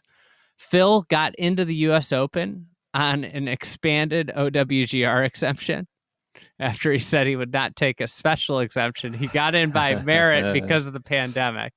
Yeah. Ryder Cup gets postponed this week. Bryson, along with his top T6, this is where he talks about becoming the house. Oh, yes. Brooks had the Brinks truck. He wants to be the house. He was making all these card game theory type, illusions. Yeah. Poker play. Yeah. Stuff like that. So, I want to be the house. Will Gordon gets a special temporary exemption because of his play. I think he finished T3rd. Yep. And then Ryder Cup gets postponed. Okay. Well, I think we got a tip, actually, because weddings got moved in 2021. Yeah, you might have been ahead of that. You had a wedding getting something there next year that was told, hey, you got to figure something else out now. So that's right. That's right. Caddies were banned from putting greens. That was their big You mentioned that. fix. You mentioned that. Will Knight had a great tweet of like, can we get a camera watching Bryson go out to the putting green and carry all of his stuff with him? It's a great one. All right. That it? That's it. DJ, really, it was a sad day for Todd Watch. I remember that. That's Todd got smoked. Just really not. Yeah, that's a little different level. Precursor for a future tournament. That's true. All right, Rocket Mortgage Classic. So we're going from Hartford to Detroit. Other news outside of this Rocket Mortgage Classic, the Thunder Bear suspension was lifted. He would later come to be known as the Piss Bear by you in an offhand remark. Ricky was back after taking a week off because of a blister issue. You pondered this was some sort of long-term activation play for some sort of blister therapeutic. We had a Rackham flashback Friday. Which got us just generate a ton of zoo golf anecdotes because we learned that sometimes the giraffes wander over the wall. You can see the giraffes looking in on Rackham in Detroit. Possibly inspired an article written by a publication, but didn't mention anything about our podcast about it. I forgot about that. Harris English test positive. He's the fifth to test positive since the return to golf capitalization. They capitalize it in the announcement that Harris English has tested positive. They are using this as if it's 4th of July, D-Day, Buckingham Palace, return to golf. It's a proper noun now. Fifth to test positive. They come up with the Cam Champ rule, though. The tour altered its protocols so Champ could get back in the field. He tested positive at Travelers, then tested negative 3 consecutive days, which kind of wiped out the rule that they had. You had to self-isolate for 10 days. So he had 3 negative tests after that. Little odds and ends. So Peter Burns of ESPN asked, what's a favorite random sports stat that blows your mind every time you see it? A lot of golf people jumped in with this one, including not friend of the program, but someone that's always on our beat, on our radar, John Peterson. So what's a favorite random sports stat? John Peterson replies, Bryson DeChambeau, who is the, flavor of the year at this point. Everybody's talking. Bryson DeChambeau doesn't have a top 5 in a major, but I do. That's John Peterson's favorite random sports stat. I mean, this is on the back of Cantlay. I'm better, of course, by the end of the year, that stat would no longer be true. It would have been a tough day in the Peterson household when Bryson took care of that. That's true. The Wednesday they have that challenge match. I think this is the first one of these where it's like Bubba, HV3, Jason Day, Nate Lashley, I want to say. Which just gets into the whole charitable issue with this event. They had the 313 challenge. This is the one where you hate the charity. You hate charity. Yeah. This is where it originated. PGA Tour comms. Jack Ryan, special agent, Tom Clancy novel star. Pop Brendan. You got in my kitchen for suggesting that you make an eagle, an ace, and a birdie in consecutive during the same round, which I guess they moved it to all 4 rounds. Eagle, ace, and birdie. It doesn't matter. And that the benevolent folks at Rocket Mortgage will donate a whopping $313,000. If that, the insurance policy according to many underwriters is less than $100 for this. You were big on the whole underwriters, like celebrate. You had gifts. They're celebrating champagne when the last 313 threat went off the books. You were having fun with the underwriter angle. So I just suggested that, like, hey, this could happen, but I mean, it's just a ridiculous sort of PR move. And Jack Ryan got in my face, and I was accused of disliking charity. It's just eagle, ace, birdie, and then like Lovemark. Like got the eagle and the birdie in the first day. And anytime anyone got the 2 threes, they just started going heavy on it. Rocket Mortgage, PGA Tour comms, everybody's going crazy. Of course, nobody got the A. Like, of course, nobody did all 3, the 3-1 and the 3. Of course not. To be clear, lots of money was raised for charity. Bubba was great. His thing, he donated a ton of money to Detroit. I think it was like, getting iPads or electronics for the kids who are distance learning, which is great. While we're on the subject of Detroit, this was one of my favorite things. This was the week Ricky had the advertisement for Rocket Mortgage that Detroit has always had a special place in his heart. He's never been to Detroit. This is like just complete phoniness for an ad. It's running every break. Rocket Mortgage, Detroit has always had a special place in my heart. Laz Versailles had a funny tweet about this when I pointed that this seems to strain credulity. Laz Versailles said, quote, "Mom and Dad were always listening to Motown records when we went dirt biking." Which is might be the only connection Ricky might have to Detroit, aside from, one of his major sponsors being located there. Bryson took shots at Donald Ross this week. Yeah, sorry, Mr. Ross, but your bunkers don't matter. Mr. Ross, by the way, is dead and probably does not care and not get in the apology. Bryson was also wearing his optimized variables polo from wherever, Puma. It's got like equations on it all over it, little equations. I forgot about that. Yeah, they lean into the math. It's authentic scientists. There are bunkers around 290 yards, he said. So hopefully I'll be able to clear those and take those out of play. Sorry, Mr. Ross. It is what it is. What else do we have here? Well, Brendan Quinn of The Athletic had a great article about how a lot of guys were kind of players and players' wives. This was like a new world that they've been dropped into. And of course, you have all the social justice and Black Lives Matter movements, the protests against police brutality going on at this time. And,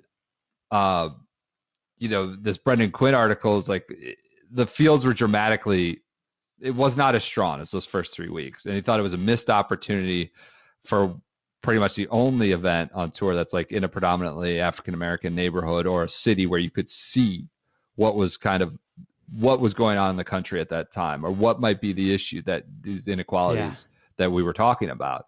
And then during the broadcast on Sunday, I think it was Sunday, that protest, of course, maybe Saturday, went to Detroit Golf Club, right? And you could hear it very clearly on the broadcast. They got their point across. They, right? You could hear it on the broadcast. It was very clear. Nance and whoever was doing it just didn't even acknowledge it, though. I may not have been Nance. It might have been a McAtee event, but didn't even acknowledge that it was happening, right? And so we had that moment of silence back in Colonial. And then you just have this protest that's like not a part of the plan. It's on the broadcast. They're just, I don't know. I don't know that we need to follow up on that next year. Like, right? The tour talked about how they were going to do a lot of things. I'm not sure where we are on that. And reading a lot of research on Detroit, it kind of brought me back to thinking about those initial pledges to do more. What else do we have here? Matt Wolff was great in that final round. So, yes, he was poor on the front, but then really, really pushed Bryson on the back nine. He shot, this was first top 10 since he won at the 3M the year before.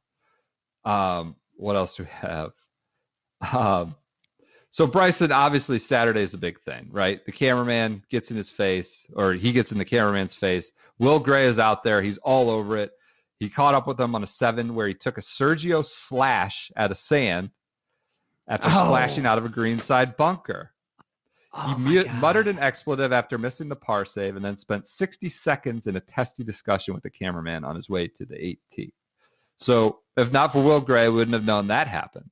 Then Will was there and asked him about it after the round. And here's Bryson. I'm just going to read it in full so we can remember it all. He was literally watching me the whole entire way up after getting out of the bunker, walking up next to the green. I was just like, sir, what is the need to watch me that long? I mean, I understand it's his job to video me. Duh. But at some point, I think we need to start protecting our players out here compared to showing a potential vulnerability and hurting someone's image. I just don't think that's necessarily the right thing to do. As much as we are out here performing, I think it's necessary that we have our times of privacy as well as things that aren't going our way. I mean, we're in the spotlight, but if somebody else is in the spotlight, they wouldn't want that either. He's just contradicting himself back and forth. I feel like when you're videoing someone and you catch Tiger at a bad time, you show them accidentally doing something, or someone else, they're just frustrated because they really care about the game. It's all because they care about the game. That's why when you catch them in vulnerability, it's just because they care so much about the game. It could really hurt them if they catch you at a potentially vulnerable time. We don't mean anything by it. We just care a lot about the game. For that to damage our brand like that, that's not cool in the way we act. Because if you actually meet me in person, I'm not too bad of a dude, I don't think. Just maybe the low point of Bryson's year. I may be omitting something that's terrible. This is bad. Brooks popped him. He tweeted the Kenny Powers steroid thing. Yeah. Talking about protecting his brand, having to tell Eamon Lynch had a great line in an article, like anybody who has to tell you that they're not too bad a guy usually is kind of a tool. So that was the big thing on Saturday. Just explodes about, this is all going on when tours, new rights are being negotiated, Golf Channel is being sort of hollowed out, right? There's just all like, how is this game going to be covered? Are we going to be able to see what we want to see? Are people going to be able to ask the players these questions, right? It was just a massive sort of topic of conversation outside before Bryson starts talking about, well, he shouldn't have to be, filmed in a playing field, in a public sphere, a public competition for millions of dollars. That blew up. But of course, comes back, he wins the next day. He's absolutely murdering the ball. He's, at one point, 196 ball speed. He's flying bunkers on corners by 65 yards. He hit it to like 383 to the front of greens. At one point, he told Troy Merritt the hit, even though he had the honor, because he was going to hit, try and drive 399 yards a par 4, which is sort of a alpha move. He broke ShotLink because they were measuring his drives as approach shots. So his proximity stats were like terrible, but that's because, they were reading his drives as approach shots. So he birdies. He misses the first 4 fairways, and kind of a harbinger of what will come. He misses the first 4 fairways and plays it in 3 under. Right. Yeah. Immediately starts making up on Matt Wolff. Wolff shot 64, lead by 3, but was shaky on the front. But really starts to push him on the back to make it closer. Bryson then, after his protect the brand comments on Saturday, goes full NASCAR in the post-win interview, the trophy, before he would do it at Wingfoot later, just listing nothing but his sponsors. Ends that with an "I love everyone." So he's like, "I love Oregon. I love everyone." What else happened? Oh, Patton Orr sent in a visual of a tracer malfunction that you used. That more proof. It's just a line. Tracer's leading us astray. You were very happy about that. What else do I got here? A couple odds and ends. Someone sent you a 2006 Ryder Cup hat signed by J.J. Henry. Just anonymous. Oh, because we did the J.J. Henry spotlight on during Travelers Week. What a nice gesture. I still don't know who did that. Bryson becomes the favorite at all 3 majors. I mean, he's been the talk of the tour, and now he's won on tour. I think he was by far and away like the most under par through the first 4 events back. That's it. Last thing, amusing thing. Minor League Golf Tour had a tie.